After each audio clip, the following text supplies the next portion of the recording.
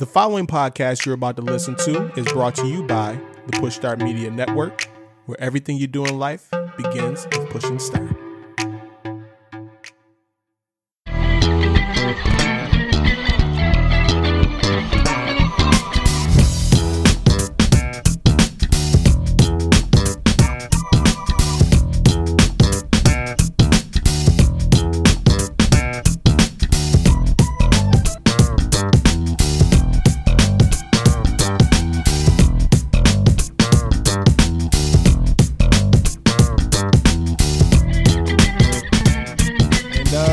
Go from there. Ladies and gentlemen, welcome to another edition of Sports Your Enthusiasm Sports Podcast. Me, your humble host, Bryce Benjamin. Him, co-host of the year, Ed Reuter. What's good? What's good, my dude? How you feeling? To quote Bernie Mac, who the fuck is him? Him downstairs. Motherfucker, who is him? Hi, it's great to be here. It's like a cookies. Sounded so funny. I want to hear him say it again. I don't know why we started today with Bernie Mac, but I'm glad that we did. I think his birthday just passed like a couple of days ago, I believe. Yeah, maybe that's why it's subconsciously just stuck in the back of my mind there. But I think that was one of like the greatest stand-up performances I ever seen. Like I don't think I ever laughed that hard in my life from a stand-up. Oh, the whole Kings of Comedy. The whole Kings of Comedy was outstanding. All four of them dudes put on a show that night. That's a big fact, man. It was awesome. R.I.P. to Bernie. Man. Absolutely, man. So what are we talking about today, Bryce? What are we doing? What's on the agenda? Let's tell the people. We are talking about everything. We're talking about politics. We're talking about food. We're talking about, I'm just playing. We're talking about, man. We're talking about sports. That's right. Football. We got World Series baseball going on. UFC 254 just happened. Khabib, another dominating performance. Man, like we're going to kick it off with football. Week 7 in the books. But before we dive too deep into things, man, I just wanted to do a real quick shout out to my guy, Tony Bennett, and his business called Checklist Home Improvement Services. So this brother and his team, they just recently did our bathroom. We just got our bathroom remodeled. Okay. And I just got to say, man, the professionalism from this dude from start to finish was literally like above and beyond anything that I think I could have ever experienced from anybody else. And then on top of that, what he did in terms of the product in the bathroom, how he was working his ass off, like literally from fucking 6 o'clock in the morning until like 6 o'clock at night, always here grinding it out and just making sure that everything was perfect. Like everything was to the T, everything was perfect. Me and my girl, we're noobs at this. So he just guided us along, answered any questions that we had. And I just wanted to take the opportunity to let the people that's listening out there, man, if you need any home improvements done, because he does everything, any type of work that you need to get done, him and his team, hit him up. I got their contact information right here. It is Checklist Home Improvement Services. You can contact him by calling him or texting him, 716-238-4753. Or you can also send them an email, checklist125@gmail.com. They have a Facebook page. You can follow them on Facebook, like them on Facebook, and you can see all his work, man. Like my bathroom is on there. He has some other work that he's done that they've done together. But just like A1 service through in and throughout. And I just wanted to take a minute to give them a shout out, man. And hopefully if you're listening to this and you need some home improvements done, you definitely hit him up, man. He's sponsoring this show right here. So this episode today. So just wanted to give a quick shout out to Tony and his group. Thank you. That's awesome. That's awesome to hear. I love supporting local business. It's really a great thing. Anytime we can do anything to help local businesses, I'm all about it. Are we going to put a link in the description? You goddamn right. We go put a link in the description. Oh my God. I just always wanted to say that. It's already there. I just wanted to say link in the description. Link in the description. Make sure. Yes, the link is going to be in the description. Make sure that you click it. Hit them up, man. I'm serious. Like I'm not just saying this to say it. Like I wanted to really take the opportunity to do this and let you guys know how good of a job that he's done and how satisfied we are with our bathroom, man. It's like I take a poop and it's just like, fuck, I'm taking a shit in a glorious bathroom right now. That's an important room. That's an important room. So it really is. You called the right guy for the right room. I do all my like major thinking in the room. I come up with all my great ideas. This podcast, everybody does. This podcast was birthed in the bathroom.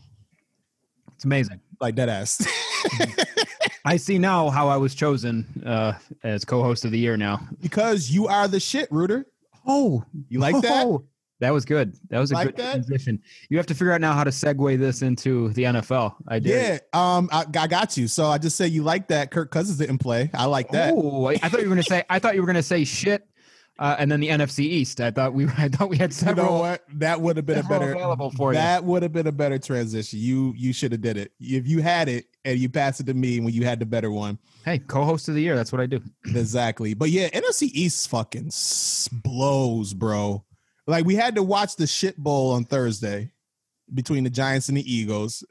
And let's just stick with that game. Let's start there, man. So Rooter, tell me this.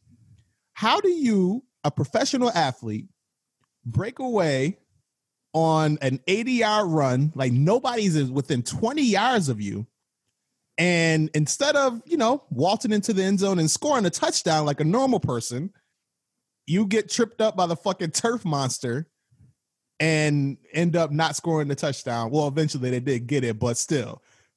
Like, that only could happen to an NFC East team, right? And it had to happen to the New Jersey Giants, of course, right?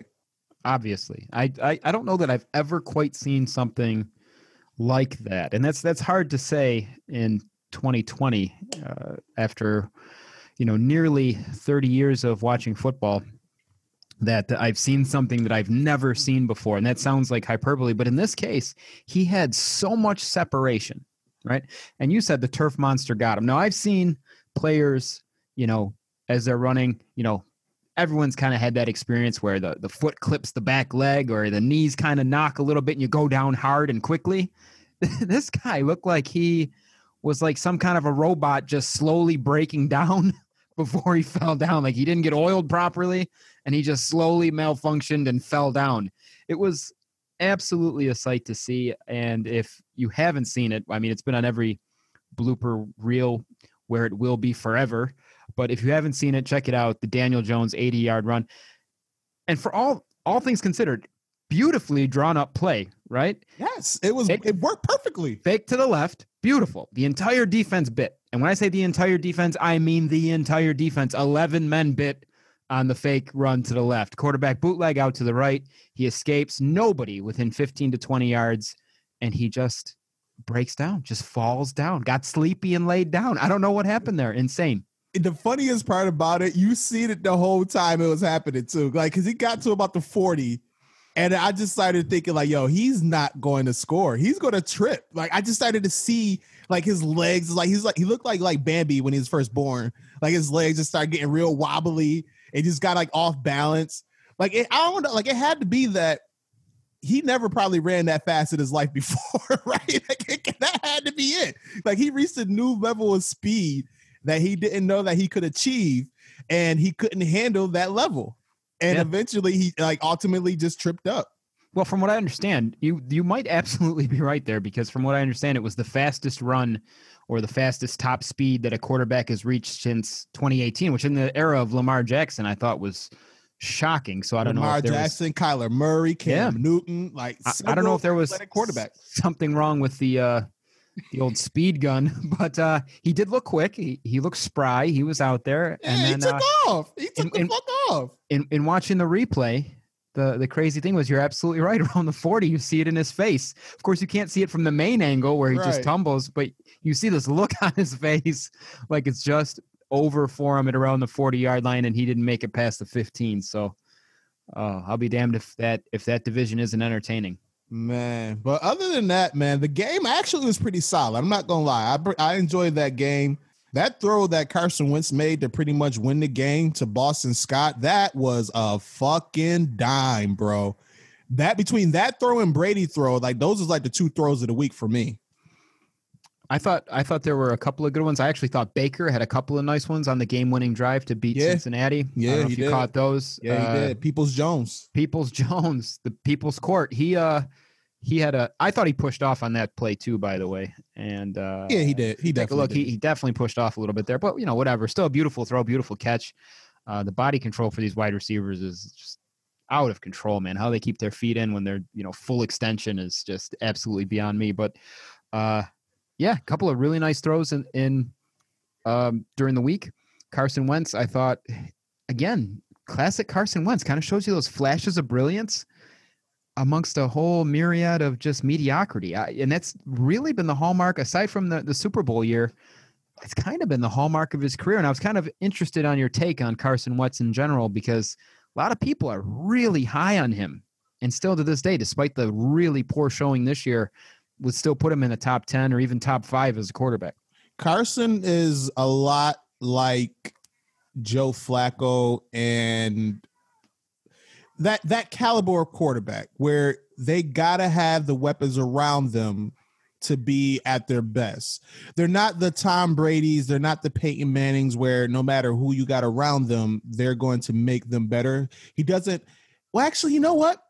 I can't really say that, though, because he is like on the fringe. He's like right there where he's elite enough to be able to take a practice squad team of receivers and get them to the playoffs last year. But then you actually give him like legit weapons. He looked like a fucking MVP. Like, you remember that season, year 2 in the league? Like, he was the MVP of the season until he tore his ACL. So it's just one of those things, man. He like, if you give him the proper weapons, you give him the proper protection, because that Eagles offensive line is terrible. He can go out there and be a 11, 12 win quarterback. But then you take all those weapons away, he's getting fucking battered. Like, I remember when we played him, we was just killing him all game. Then he kind of looks pedestrian, but he comes out, he makes those throws. He's like, you're never out of a game with Carson Wentz. Like, you're never out of a game with him. You're really not. Like, he has that he has that it factor about him, man. I fucks with Carson Wentz. I'm a Carson Wentz believer. I'm a Carson Wentz supporter.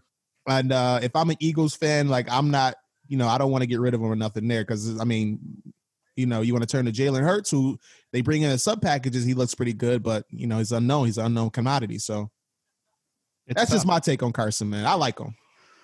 It's tough. It's hard to say after, what is it, 3-4 years in the league that, the jury's still out, because it didn't seem like the jury was still out. It seemed like he was a legit stud in that Super Bowl run. It looked like he was taking just really subpar receivers through to the playoffs last year. And then, I don't know, this year, it seems like it's him, though, too. I mean, yes, he's hitting the turf a lot. Yes, he doesn't have a lot of talent around him, but it seems like the decision-making is off. I don't know whether he's just rattled and he's trying to do too much, but he doesn't seem like the same player. That he looked lost out there early in the season. So I don't know if, you don't know in a year of COVID, we kind of forget that, these players didn't have a lot of time to prep for the season and they didn't have any preseason games. Maybe he's a player that needs that.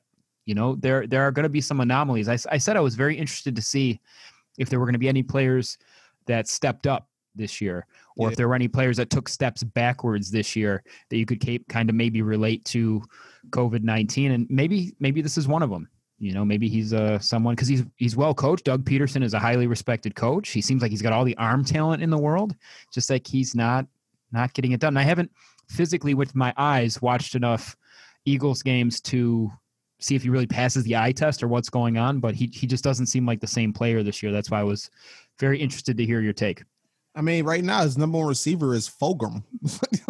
Again, it's just his tight end is done for the season. Both of them, I think. Well, Goddard and I know Ertz. Yeah, both of them are done. Your best receiver right now is Fulgham, who's like a 6th round pick, and he's been awesome. Don't get me wrong; he's made some crazy catches. Ward is basically a second receiver. Like, he has no receivers out there. And Miles Sanders has missed time. I get it. I mean, don't get me wrong. There are a lot of injuries around him, but again, I think trying to do too much. And the crazy thing is they're right out there in front of that NFC East at 2-4-1. So it looks like he may lead them to the playoffs anyway. Yo, just kind of moving forward, I'm very confused about the Buffalo Bills. I think I've officially moved them because after the Rams win, I kind of put them in like, okay, this is a real contender in the AFC. But then they lose back-to-back games against Tennessee, getting blown out by them, and then losing to KC. And the KC, let's be honest, they dominated that game from start to finish. And then they get a layup against the New Jersey Jets. And, I mean, they scored 18 points off of 6 field goals from a rookie kicker. where they couldn't score a touchdown on the fucking the New Jersey Jets, where the Jets haven't covered a football game up until this game, and now the Bills are the first team that they allow the Jets to cover. Like, I don't know what to make of this team no more, man. Josh Allen, I'm not sure. I think you do.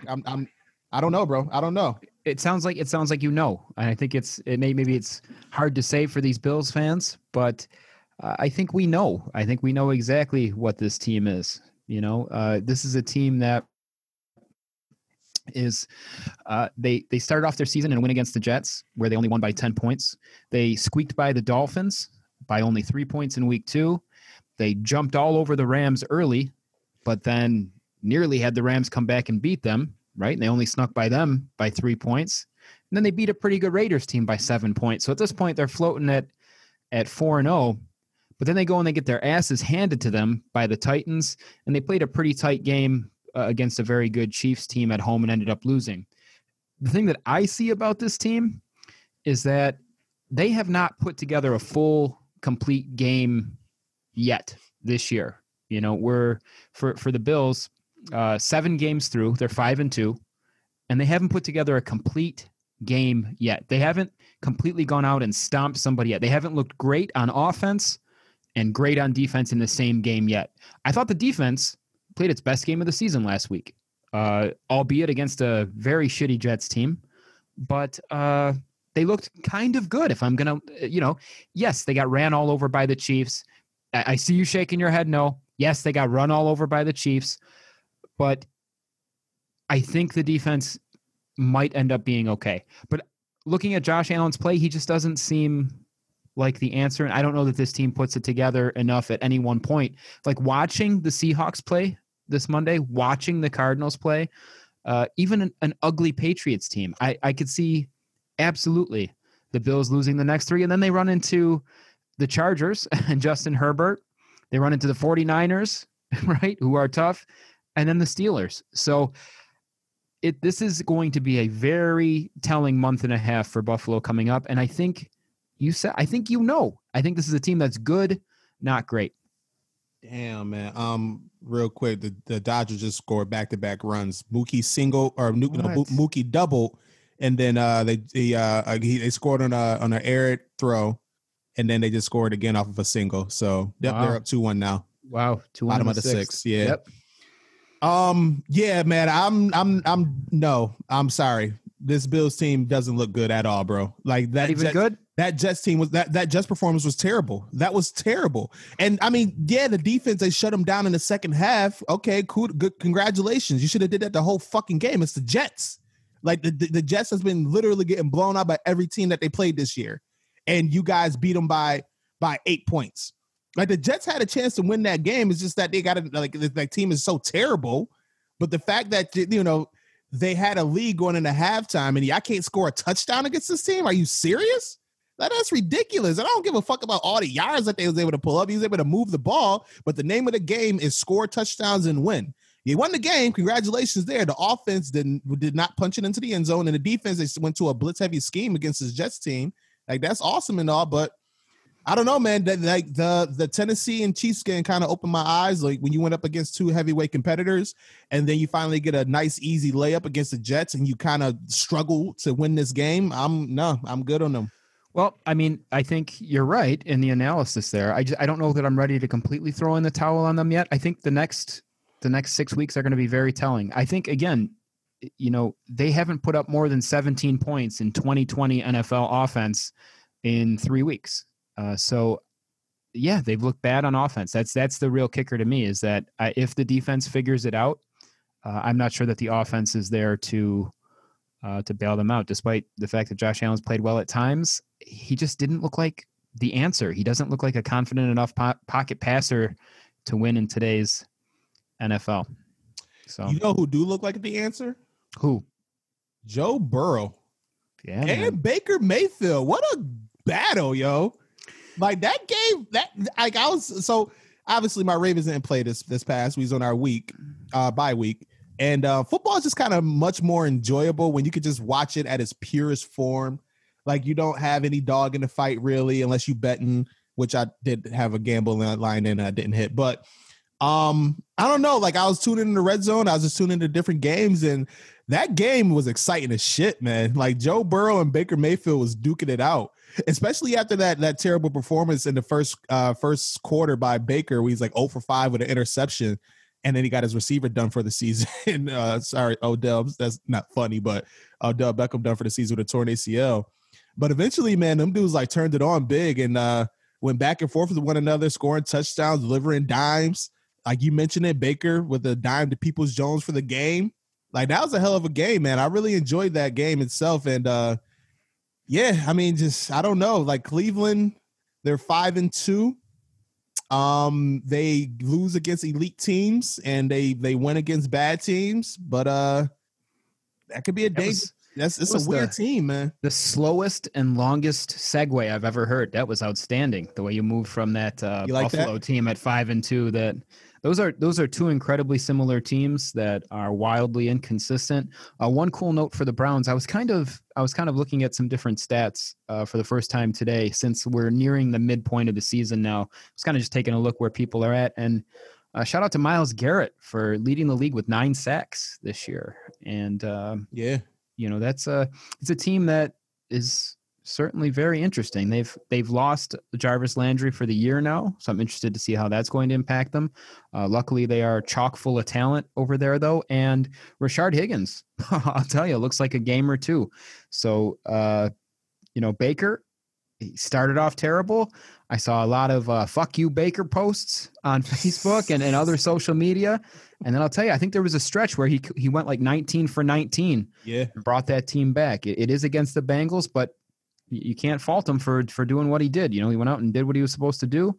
They put 37 points up, and it was a hell of a win for the Browns, to be honest, because that looked like a game that they were not going to win. And that's a game that the old Browns would not have won. Yeah, that's a fact. So, but yes, absolutely. Shout out to Burrow, 406 yards, who, by the way, while I was looking up some stats, has catapulted himself into the top 5 in passing yards in the NFL this year. I'm not sure if you were aware of that, but he currently sits 4th in NFL passing yards. So pretty crazy for Joe Burrow in this Bengals offense. Joey B, man, he balling. Joey B is balling. It's just that this team is so bad. Hopefully they can. Man, it just kind of sucks that like. I just got a feeling that this Cincinnati team is going to fucking ruin this kid's career. As good as he can be, like I hope not, but I can see it happening because Cincinnati is just such a shitty franchise. Yeah, but you know what? They've got so his win-loss record might be negatively impacted, but I'll tell you what, you look at that Bengals team on offense, I can see why they put up points, and it's not just him. I mean, you've got AJ Green as possibly the 3rd best receiver in his current form on that team. That's a team that can score on you in a lot of different ways. If you look, you've got T. Higgins as a rookie who is, really good. T. Higgins, I thought he was going to be more of just a speed guy, kind of just like a guy that was just going to stretch the field a little bit. Yeah. But he can kind of do it all. And then looking at players like Tyler Boyd, I think are excellent. They're going to be okay. Gio Bernard, Joe Mixon, those are 2 players on the ground that really can get the ball moving. That offense around Joe Burrow is not bad. It's really fantasy friendly, especially because they're going to be down in games because of that very bad defense. But I don't know. I think Joe Burrow is going to be okay. That we've seen he can be okay. He's already got 2,000 yards passing. He might be all right, man. They gotta fix the offensive line, man. Like the receivers look good, and you mentioned like you nailed all the points. That offensive line is where it starts, and he's getting killed every game. He's getting killed. Yeah, he has been sacked 28 times. I think that's also the league most. So this could be like I'm hoping it's not like this, obviously, but it could be like a David Carr situation. Anytime I see a young quarterback getting just blasted like this, every time he's out on the field. I instantly think David Carr, how they never protected him in Houston. They still haven't learned from their fucking mistakes since they've been in a franchise in this league. The Bengals has just been one of those teams that they just don't understand their ineptitude and they don't fix it. And that's the thing that they got to fix. And I hope that they do for his career's sake, because he's going against, like, you got to play Pittsburgh twice a year. You got to play Baltimore twice a year. And then on top of that, Cleveland got a monster on their side in Myles Garrett, who was just all over his ass all game. Like, you got to play these dudes twice a year, 6 games a year, plus other teams in the NFL as well. Like, your body can only take so many hits. As tough as he is, as good as he is, I like him a lot. I think he's definitely could be an excellent quarterback. They got to fix that offensive line. They got to protect that man. Yeah, and their defense is shitty as shit too. You're right. You're right. I don't see it being career ruining yet. I mean, obviously with him coming out in the top 5 in passing so far, at least in yards, I don't see it ruining the career. Yeah, the win-loss record is going to look pretty ugly if they don't fix that defense and give them some help on the offensive line. But the team can put up points. They haven't been really dominated by anybody this year. So you're going to see this team in a couple of years. They have covered. They have covered almost every game besides Baltimore. Yeah. So if you can go ahead and draft some offensive line and some help on defense, this Bengals team might not be far from turning it around, or at least from being a very good team. Yeah, their trouble, though, is that they're in a very tough division. So you might not see them in the playoffs anytime soon as a result, but that AFC North with Cincinnati looking like they might be on the upswing is probably for my money the best division in football. Yeah, I agree 100%. You know what division is not the best division is what the one we was talking about, the NFC East. Cowboys scored 3 points against the Washington football team. I don't even know what to say about that. I was watching. I know what to say. Can I say it real quick? Yes, please say it. Yeah, pay Dak Prescott. Jerry Jones stopped playing around. Like, okay, the man fucking broke his ankle, and he's pretty much making more money right now with a broken ankle sitting out than, like, it's ridiculous. It's ridiculous how bad this top of this Cowboys team is. As much talent as they have, and I remember people were saying, like, I remember the argument came up, Dak has no leverage because they signed Andy Dalton to be the backup. And it's like, yeah, now we're kind of seeing that. And no, pay that man, pay him everything. He was that franchise. He was that team. So just to spit on that NFC East just one last time. One more time, okay. Because it's so delicious.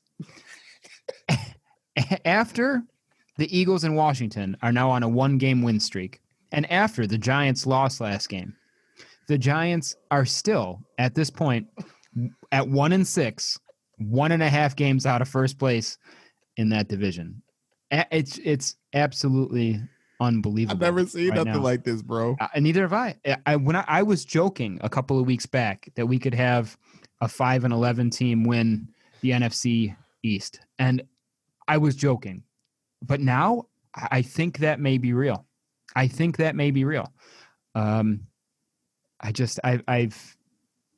believe that none of these teams have emerged as a better team. I mean, I think that you have Washington and the Giants, right? Who I think they are who we thought they were. I don't think they're very good, right?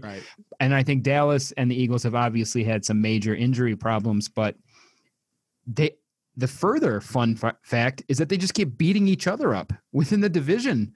They're 1-1, 2-1, 1-1, and 1-2. So they're just beating each other up in the division as well. Nobody's stepping up there either. So I'll be damned if this hasn't turned into a fun division to watch, just to see who's going to emerge from here as the ultimate division winner. So it's entertaining to say the least.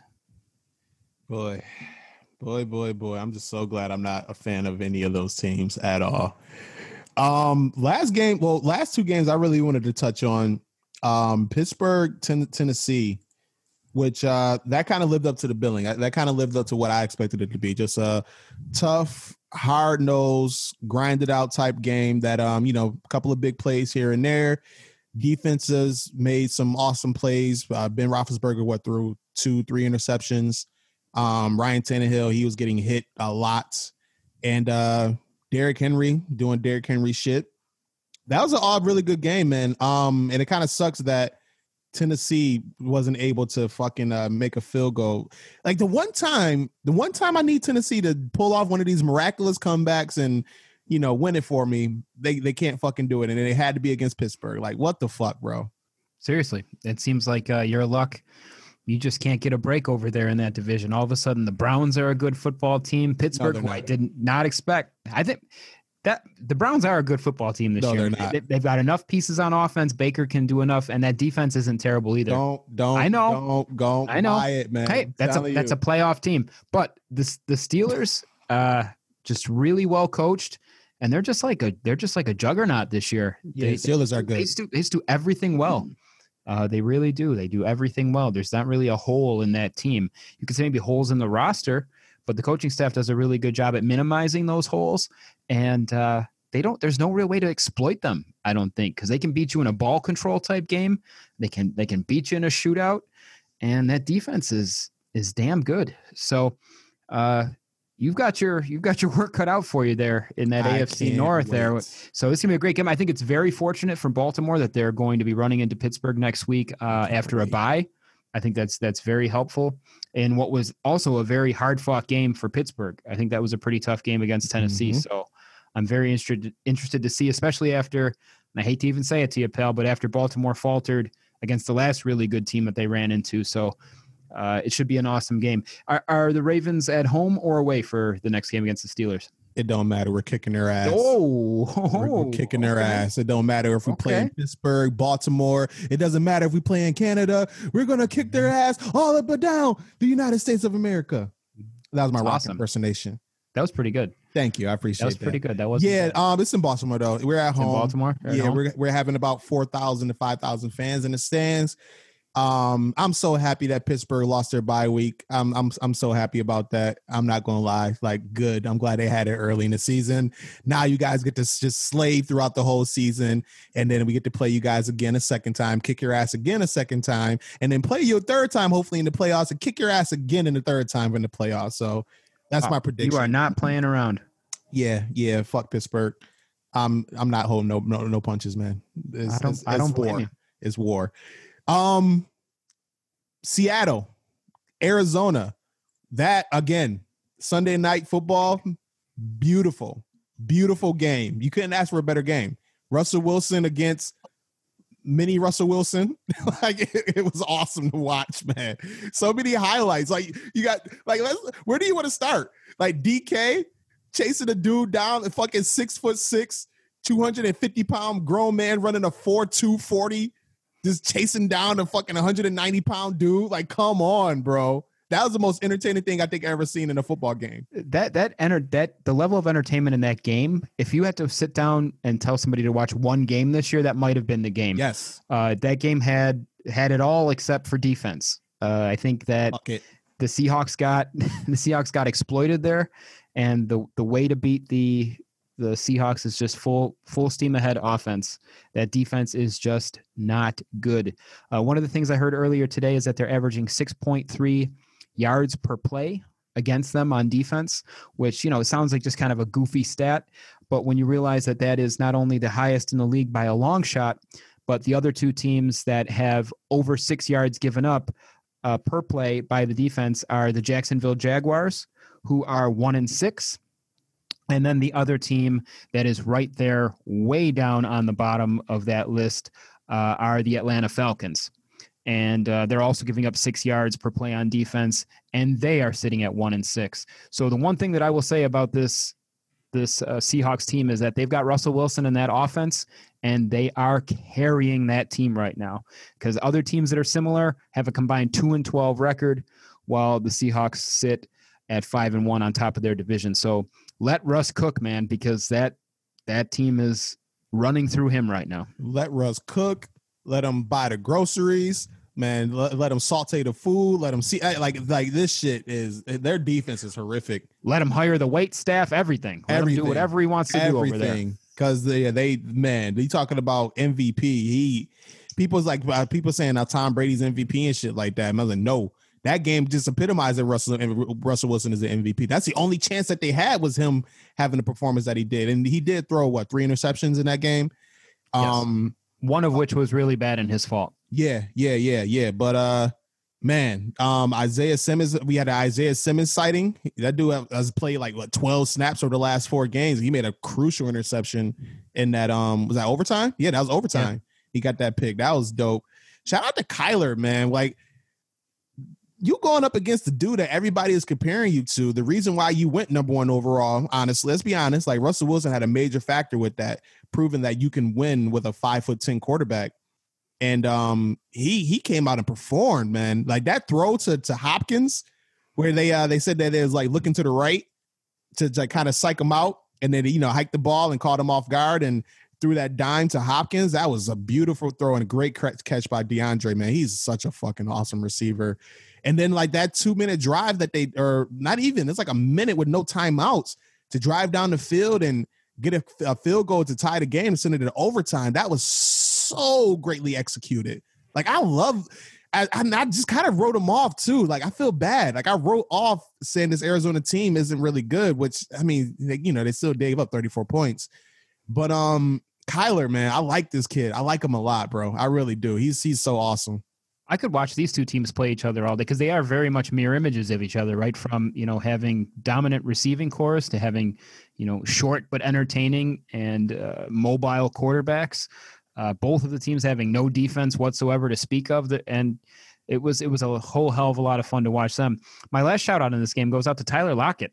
How about poor Tyler Lockett? 15 catches, 200 yards, 3 touchdowns in a loss. What more did that young man have to do? And what I will say is this, I thought he was going to be more of a gadget type player, punt returner type guy, and he has turned into one of the most complete receivers in the NFL. So I've been saying it a few times. I've caught myself now saying it a few times this year that Tyler Lockett really has turned into a complete player. And for me, he's a top 5 receiver in the NFL.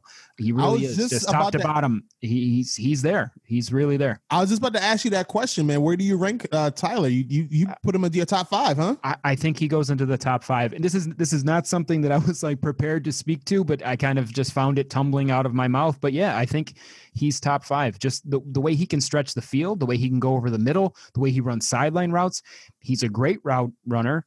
He's not gonna help you out in the blocking game much. Mm-hmm. You're probably gonna rely more on DK Metcalf for some tight ends in that regard.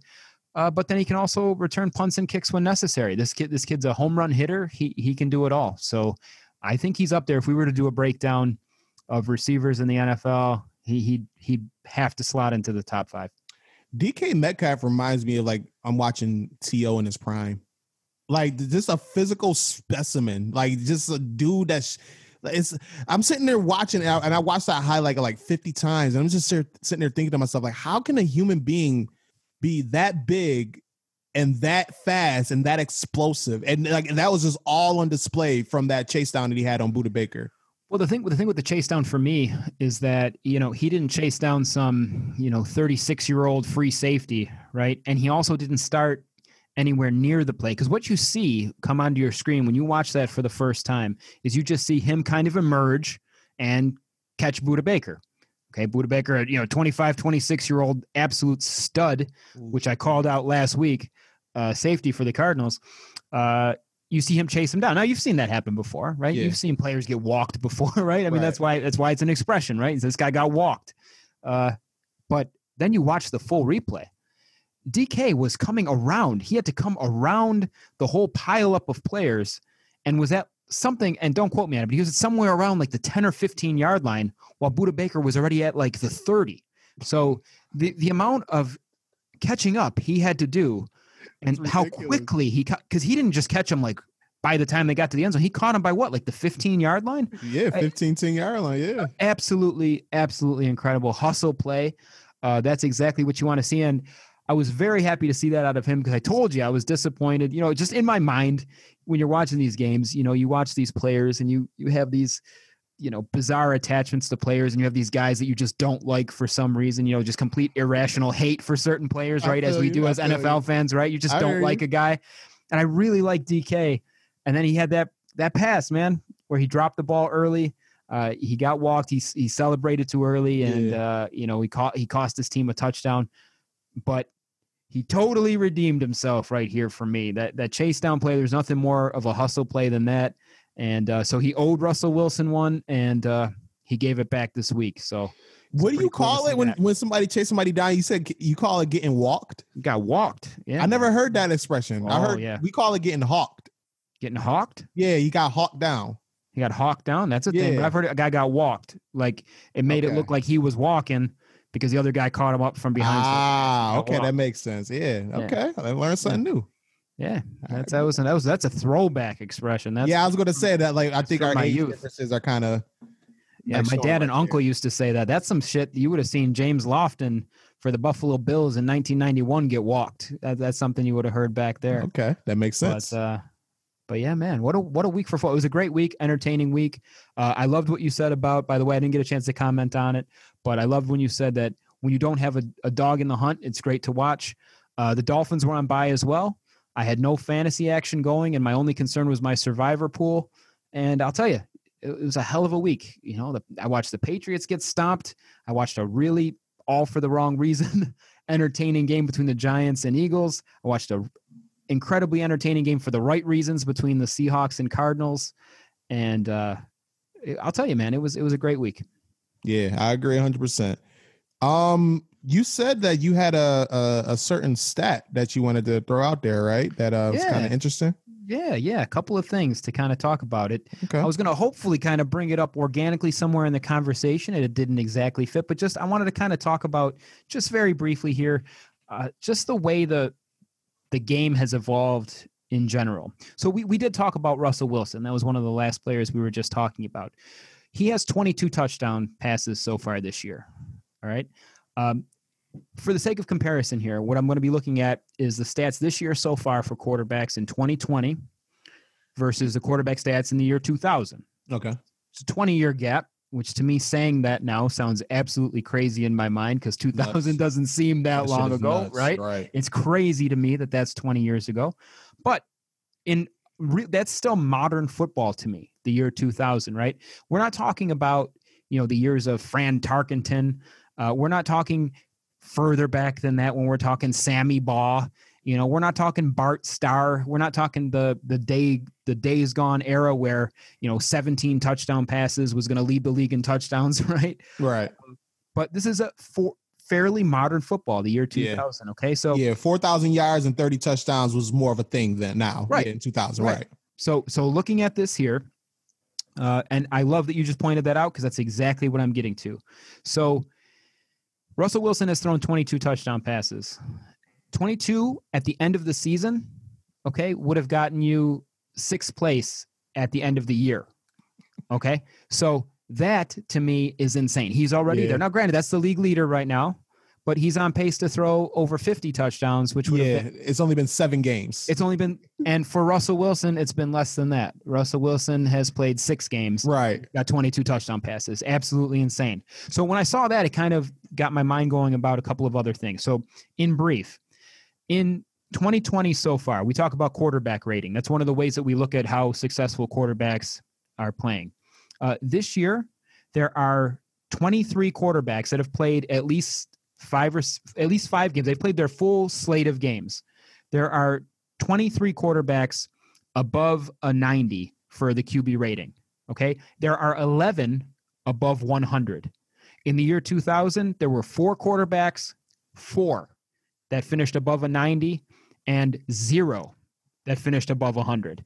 So it's just, it kind of goes to show you the direction that this game has taken and the direction that it's all about the air attack now. If you weren't convinced yet, if we're talking completion percentage, that's one of the big stats that everybody talks about as far as efficiency is concerned for quarterbacks.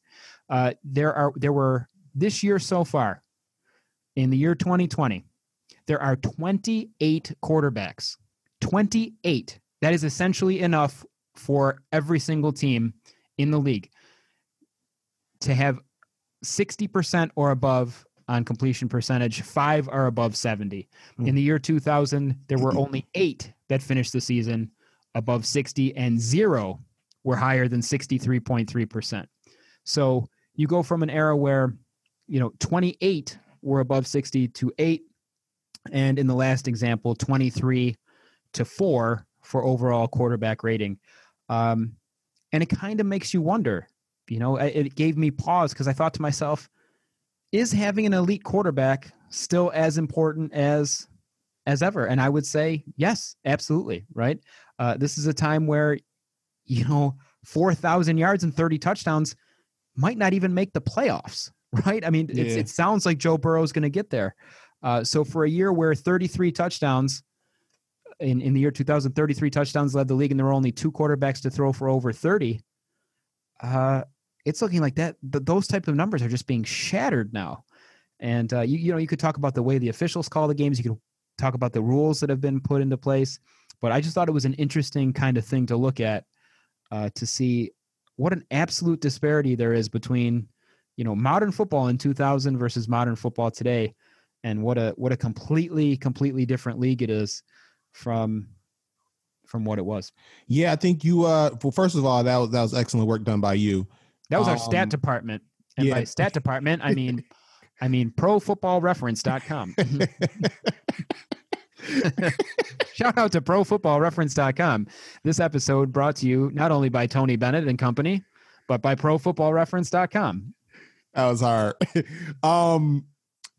I think it goes to show a lot of things, right? Like, first of all, like, quarterback is still the most important position in sports. And second of all, like, think about in 2000, you can have dominant defenses lead the way and go and win Super Bowls, like the 2000 Ravens, the 02 Bucks. Like, those were in that range where you can actually, hit and not get flagged for it, like Poirier did, like for hitting a guy hard. Like, it's fucking ridiculous nowadays. And the game is now more tailor-made to the casual fan. Like, you and I were football junkies. I can go and watch a 6-3 football game, and that could probably be the best game of the week for me, because I'm seeing hard-nosed, tough defense and just fucking defensive plays being made all game. But the casual fan isn't appeased by that. Like, that's boring to them. Like, they want to see points, they want to see touchdowns, they want to see long runs and throws. Now it's like, you think about this era of football now, every deep ball is pretty much a pass interference. Quarterback gets touched the wrong way, he gets breathed on the wrong way, it's a flag. Like, defenders are limited to now, like, a receiver catches the ball over the middle, you hit him too hard, you can hit him clean as shit, like shoulder to chest, and the refs they just instantly throw a flag because you hit them too hard, and they just instantly like side on, oh yeah, that you hit them above the head. It's like, it's ridiculous how the game is being called nowadays, and how the game is so tailor-made to offenses. And I don't know, I'm just not a big fan of it, man. I like defense. I grew up on hard-nosed defense. That's just my style of football, Well, I most certainly grew up with a hard-hitting style. I grew up on, and my roots are in baseball, right? So for me, stats and the ability for stats to pass the test of time are super important to me. And I just feel like with the way the game is being played now, what was an absolutely amazing season as recently as like 2010 or the year 2000 is suddenly a pedestrian year.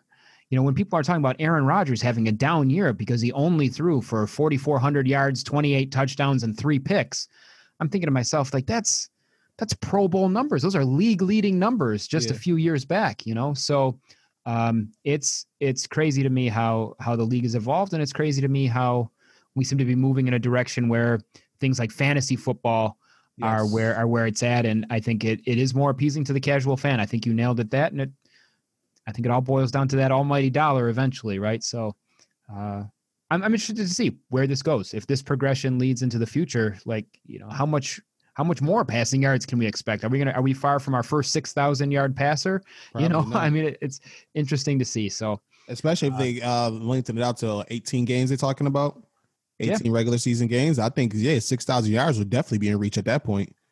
For sure, man. So yeah. I'm sorry. You had anything else? No. I was, they always say records are made to be broken, but I didn't think this soon, like, it doesn't seem like, it seems like every week another record's being broken for some kind of passing, or, Drew Brees was just the first player to reach 7,000 completions in a career. So I think we're just going to see more and more and more passing records fall. Every week is Anchorman. Man, that escalated quickly. Yeah, it sure did. Yeah, so I'm interested to see how that goes. And as a purist, a guy who likes defense, a guy who, loves how, one of my heroes from the 90s is still a passing leader. I'm going to hate to see that go, but I will say it puts a very. Are you talking about Dan Marino? Yeah, man. Yeah, man. Okay. One of my heroes from the 90s. His records are going away. Oh my God. He's like 10th in career passing now. It's just very sad to me. Okay. Can you let me have that? But it is interesting to see how that stuff goes. And I don't know. I hear you. I feel you, man. I feel you. I guess we'll very soon see. I just want to get your thoughts on the World Series so far, man. I'm watching Game 6 right now. LA is up 2-1. They got a runner on second, 2 outs. I think it's a great series so far. I think 2 deserving teams are there, so that's kind of cool to see 2 teams that we really thought towards the end of the season deserved to be there. That's always nice. One of the things that always kind of was weird for me for baseball was that you play under normal circumstances, not COVID 30 this year. You have shout out to COVID. Yeah, shout out to COVID, right? Dominating this year. The best defense ever. Oh, shutting down everything, man. Shut down defense with COVID, but. On a normal season, you play 162 games and then you come through and wrap up, in some cases, a 5-game series in baseball, right? So always thought that was kind of bizarre. So it was cool to see that 2 teams that did very well during the regular season also made it through to the World Series. With that being said, I really thought the Dodgers would come out and kind of really show the Rays who was boss. They've been a disappointing team for the last couple of years, and I thought this was their year. It looks like it's going to be now, and that was even after one of the absolute craziest finishes, if that's what we're here to talk about, that Game 4 of the World Series this year. That was dope. It was crazy, and it was a lot of fun to watch, but just to watch 2 errors on the final play of the game that lead to just an absolutely wild finish where a player is literally fallen down between third and home and still scores the winning run because of 2 errors was, not only wildly entertaining, but just absolutely insane, and goes to show you, just about anything can happen in a baseball game, and we certainly saw that on display this year. Man, I'm hoping the Rays can pull this out, bro. And nothing against LA. I just like to root for the underdog. These big market teams that just gets to get all the good players and pay them whatever they want. And now you got the Rays whose payroll is like $50 million. You nailed it there, man. That's you got to root for these guys, man. Come on. You absolutely nailed that one. I was just looking at a statistic yesterday that said that what they paid Mookie Betts and Clayton Kershaw was more than what the Rays paid their entire roster. That is ridiculous. It's insane, and I'm very much in the same vein, man. Whenever there's an opportunity to root for an underdog or a team that's got a smaller payroll or a small market team, I love it. So pretty cool to see the Rays there. But I think just ultimately they're outclassed by a very, very, very good Dodgers team. So I'm looking forward to watching perhaps the series wrap up tonight, and I'll be watching right after we're done here. How sick do you think Red Sox fans are that they let Mookie go? Yeah, that was, with all the players that get moved around, I was most surprised with that one. And I think that somewhere the Red Sox had to realize to themselves that, this is not a winning roster. This is not a team that is going to make it. So we might as well get what we can from Mookie now. And, I forget whether they traded him or not, or whether he was. They traded him. They did trade him. That's right. Him and David Price. Because they got Verdugo. Yep. So, so I think that was the right move for them. I think once you realize that you are not a championship team, I think that you have to kind of be willing to move on. And you need to be willing to make those types of moves. And it's sad that that's the state of affairs in baseball, where really it's the big market teams that the rich get richer, right? And, you look as a small market team, you hope that you can put it together in small windows. I just really thought the Red Sox would be able to spend their way out of this one, because they usually don't shy away from spending, but they must have just realized that they don't have enough in their system. They don't have enough on their active roster to make it work. And why let Mookie walk away later when we can get something for him right now? So tough choices, man. Baseball really brings the tough choices. So yeah, that's that, man. All right. And I want to wrap it up with this, my man. Did you catch UFC? Oh yeah. Oh, you got to. I'm sure you're talking about the Khabib fight. Yeah. I'm gonna let you lead it off. I just got one thing at the end that I just read earlier today that I thought was kind of cool. So I'm gonna let you talk about it. Yeah. So Khabib goes 29-0. Just dominating performance over Gaethje. Like, he had no shot at all.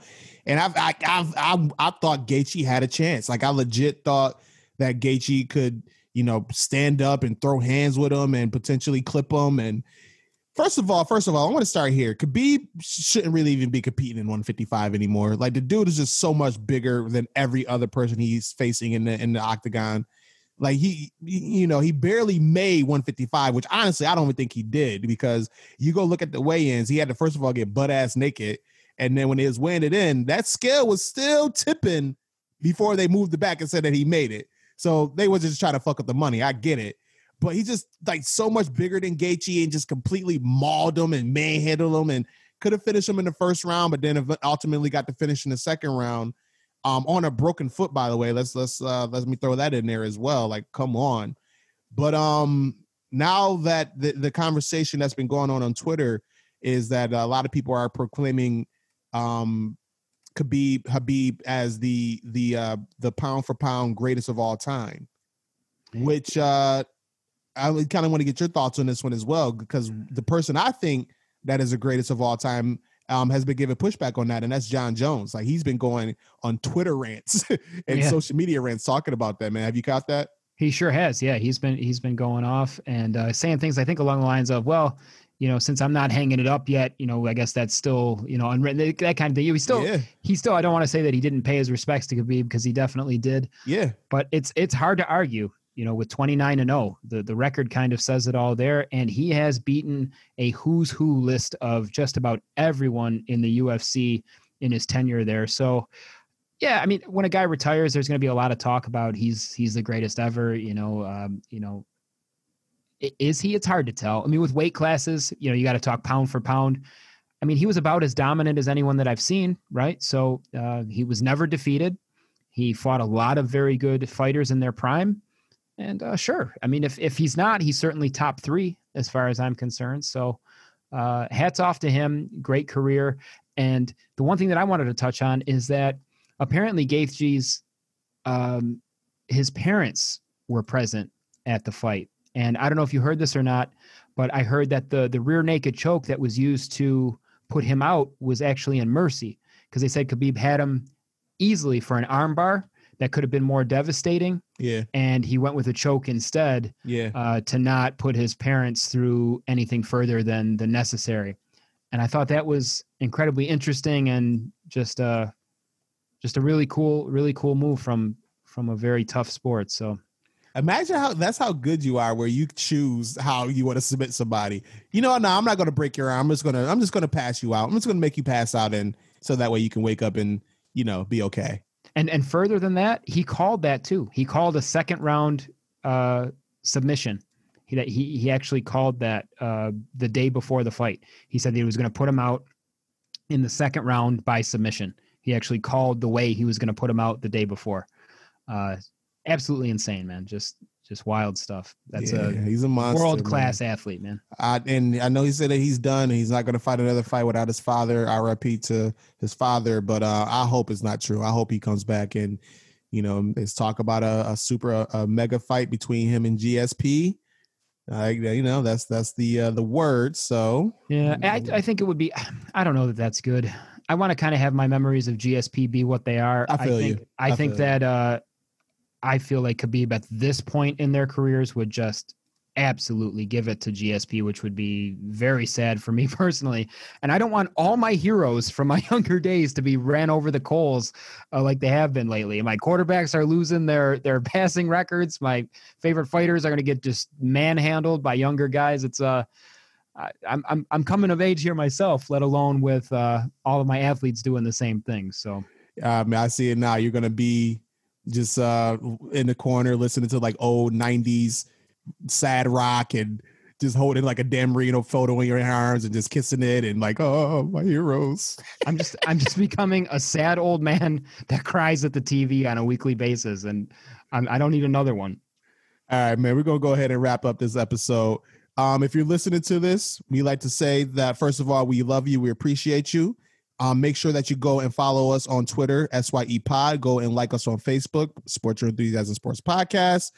Email us, sportsyourenthusiasmpodcast@gmail.com. Reuter? And drink plenty of water. That's probably the most important thing that you can do, right? Stay hydrated, stay healthy, wear your mask, all that good stuff. Listen to Fauci, or don't listen to Fauci. I don't know. I don't even know what to do anymore, but definitely drink water.